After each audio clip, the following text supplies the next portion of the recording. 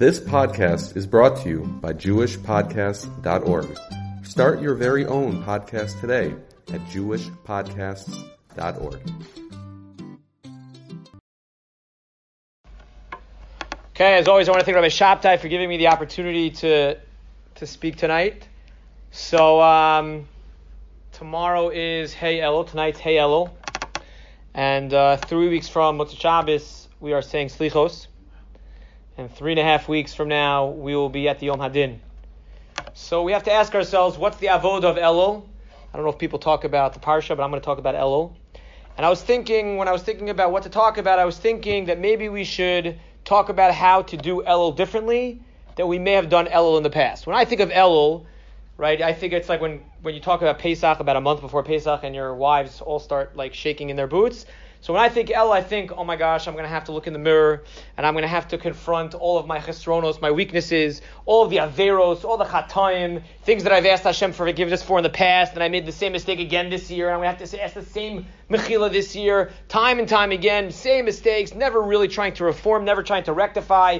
That's generally how I approach Elul, and it's not a pleasant experience. So I was thinking, is there an alternative way of approaching Elul, not just more positively, but actually could be more productive as well? So I was thinking, there's a very famous insight. I don't know how famous it's famous because I know it, but it's by Rav Yehuda Leib Chasman. Rav Chasman was the Rosh Yeshiva of Hebron. He wrote a sefer called Or Yohel. And Rav Chasman asked the following question in Parshas Toldos. Parshas Toldos, we know that Yitzchak was sitting Shiva for Avram Avinu, and Yaakov had prepared food for Yitzchak to eat, lentils. That's one of the sources that we eat certain round furs during Avelos. And Esav comes home from a long day of hunting, murdering. He's famished. He feels like he's going to die. Sounds a little bit like a drama queen. And he's going to die. And Yaakov uses this as an opportunity to take advantage of a situation, to usurp, to sell, or to purchase the birthright for what seems to be not a lot of money. And Esav says, what worth does the birthright have to me if I'm going to die? So for sure I'll sell you the birthright for a bowl of lentil soup. And at the end of the episode, the Torah tells us 4 words that seem to be superfluous, though I doubt anybody in this room ever thought about it. But if you think about it, those words seem to be unnecessary and quite obvious. The last 4 words of this episode are Vayivez Esav es habechora, which are literally translated to mean that Esav degraded, he humiliated, he embarrassed the birthright. Now, you don't think you have to be a Talmud Chacham, I don't think you have to be a Torah scholar to be able to pick up on that if you sold your birthright, which everybody knew then and certainly now, the value of the birthright, certainly in the progenation and the ancestry of the Jewish people, you sold your birthright for a bowl of lentil soup. I think it's fairly obvious that he degraded the value of the birthright. Why does the Torah need to tell something that is so fairly obvious? And Rav Chasman says something unbelievable, an unbelievable insight into human psychology, into how to approach when a person makes a mistake. He says there's 2 ways that a person can respond to making a mistake. They reflect on something that they've done. They realize they've made a mistake. So what do they do now? So option number 1 is they internalize, they reflect what went wrong, what was the impetus, what was the catalyst for the mistake, what maybe if I'm in a similar situation in the future, how can I preempt and hopefully avoid making the same mistake? And that's one way of going about it. And another way of going about it is that not only don't you regret making the mistake the first time, but if you're honest with yourself, you say to yourself, if I was in the same situation again, guess what? I would have done it again. Says Rav Chasman, that's what the Torah was saying when it says, Vayivez Esav es habechora. Of course he humiliated the birthright, but that's when he initially sold it.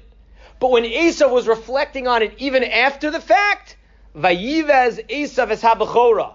He didn't regret it for a moment. He didn't try to internalize, he didn't try to reflect or capitalize on the mistake and say, how can I become a better person? Not so, says Rav Chasman. Vayivez Esav es habechora. Not only don't I regret having done it before, I would have done it again. That is not a Jewish concept. The Jewish people do not reflect on things without trying to internalize, without trying to understand, without trying to plan and strategize how they can improve for the future. That's not a Jewish concept. How do I know? because I'm going to give you two examples that you're familiar with, in which it is in direct contradistinction to that which Esav demonstrated. Yehuda. Yehuda comes and little controversial episode with Tamar, and he discovers that he actually had a marital relationship with Tamar, and Tamar is actually pregnant. And Tamar actually chooses not to embarrass her father-in-law, and she said, whoever owns these items, right, we're familiar with the story, whoever owns these items. And at that moment, Yehuda was confronted internally with two possibilities. Either he could deny it, or keep it to himself, which was probably most politicians would do nowadays, so that no one would find out, and she'd be burned and killed, and he'd be no worse for wear for it. Or he would publicly acknowledge he's the guy. And he says the word Tzad Kamimeni. She is more righteous, and those children, they're for me. They're for me. And so he doesn't delay for a moment. He recognizes, acknowledges, and I don't want to call it a mistake, because ultimately they're the progenitors of Mashiach, but he's willing to admit that which he believed somebody else had done wrong.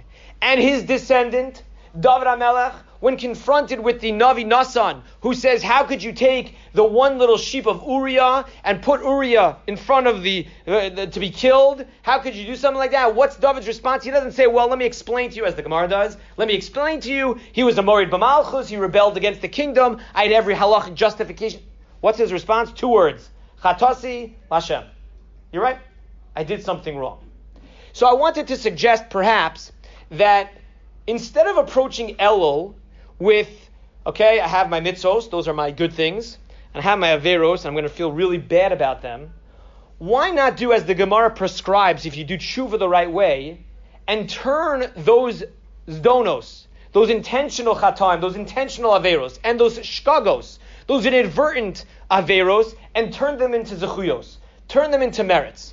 How do you turn an avera into something positive? By learning from it. If you learn from the avera, instead of just feeling bad about it and having the charata, the regret piece, if you actually think about it, if you actually take time to internalize and capitalize on the mistake, then that mistake is no longer relegated to simply being an avera. Now it becomes a zechus.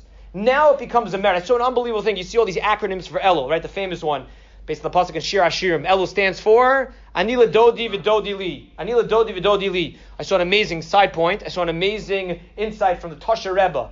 Anila Dodi V'Dodi Li. Right? Simple reading is, I'm to my beloved, and my beloved is to me. So the Tosha Rebbe, Zechus Yagin Aleinu, says, again, not relevant to our discussion, but it's such a beautiful idea. Anila Dodi V'Dodi Li means, Anila Dodi, if I initiate with Hashem, then V'Dodi Li, Hashem will reciprocate. We've got to take the first step during this time of year. We can't wait for HaKadosh Baruch Hu to come to us, but the minute we take that first step, V'Dodi Li. Beautiful idea of the Tosha Rebbe.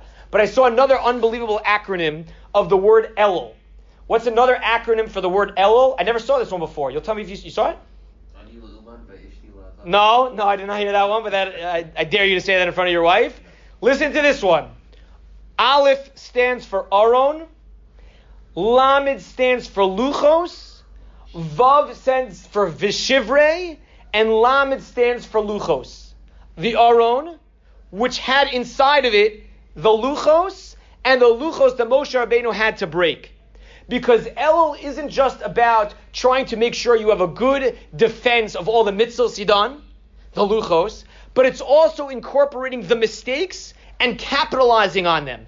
Don't deny the mistakes you've done. Don't just feel bad about the mistakes that you've done, but use those mistakes as an opportunity to catapult you. Use those mistakes, recognize those mistakes. You're a human being. Use those mistakes to your advantage to learn from and say to HaKadosh Baruch Hu, not I'm so sorry that I've done something wrong, what could I do? I'm so sorry I did something wrong, but here's the ideas I have to use that which I've done wrong to make me a better person. Imagine that type of defense to HaKadosh Baruch Hu this year. Imagine the conversation you're going to have with Hashem this year that you've never had before. It's not the Elul of just the Ema and the Pachad and the awe and the reverence, which of course we need to have. It's understanding, use your Averos, so to speak, to your benefit. Right? You hear about all these athletes that didn't always have, not every single element of their game was perfect, but they had to overcompensate by some of the other things they had going for themselves. Use your Averos, turn them into Zechuyos. Use it as an opportunity. Don't be like an Esav who even after the fact, yeah, I'm sorry, but it's not such a big deal. Or, oh, when I was in high school, how great it was, and you don't even regret it to begin with. But be like the Yehudas of the world. Be like the Davids of the world who acknowledge their mistakes and then take it to the next level, as the Gemara tells us, where we can, through a genuine and authentic tshuva, you can be able to do so. I saw an amazing thing, and I'll close with this. I saw an amazing statement in the name of the Kotzker Rebbe. And I think it really speaks volumes, and it really speaks about what we're discussing. The Kotzker Rebbe says that we have a lot to learn from the halachos pertaining to a mikvah. You know that if you go in the mikvah, and not every single part of you is submerged and immersed in the mikvah, it doesn't count, right? A woman who is going to become tahor, if she's not completely submerged, you have a woman who's observing it, you got to make sure she's complete. And by the way, I happen to be a Kohen. Please God, Emir Hashem, Bakarov, we'll be able to do the avodah in the Beis HaMikdash. The Kohen Gadol on Yom Kippur is not completely immersed in the mikvah. It doesn't count. You have to be completely immersed. Says the Kotzker Rebbe, the same way that a mikvah can only make somebody tahor if they're completely immersed, is the same way that HaKadosh Baruch Hu, in his relationship with you, can only make you tahor if you're completely immersed. Completely immersed. That means you got to immerse the mitzvos you've done. It also means you got to immerse the averus you've done. You got to be the total package. Don't become one of those split personalities. Don't look at yourself as I'm a tzaddik in this area, but I'm a lost cause in this area, and I've always felt bad about it. I don't really know what to do about it. And I'm just hoping that HaKadosh Baruch Hu is going to be enough of a rachaman, enough of a person who's going to be merciful with us. He's just going to look the other way and give me another year of life because I have enough going for me that he's willing to look the other way. No. Use this as an opportunity. Make this Elul different than any other Elul you've had in the past. Don't just walk around moping. Don't just walk around with trepidation, wondering what you're going to say to Hashem in that first Shemona Esrei on the night of Rosh Hashanah. But think of ways in which you can take those Averos, capitalize, internalize, use it as a platform to be able to help you improve in Emir Hashem. With the help of HaKadosh Baruch Hu in our side, but the Gemara says, "Abali tar mesayein also." You take the first step. Anila dodivi dodili. We take the first step. We reflect. We internalize. We capitalize on those averos. We turn them to zechuyos. And Mir Hashem, not only will this El be different, but this entire year as a reflection and as a following in a trajectory in that way will be a different year as well. And please God, with only simchas and nachas, mazon bracha, and only good things for all of us.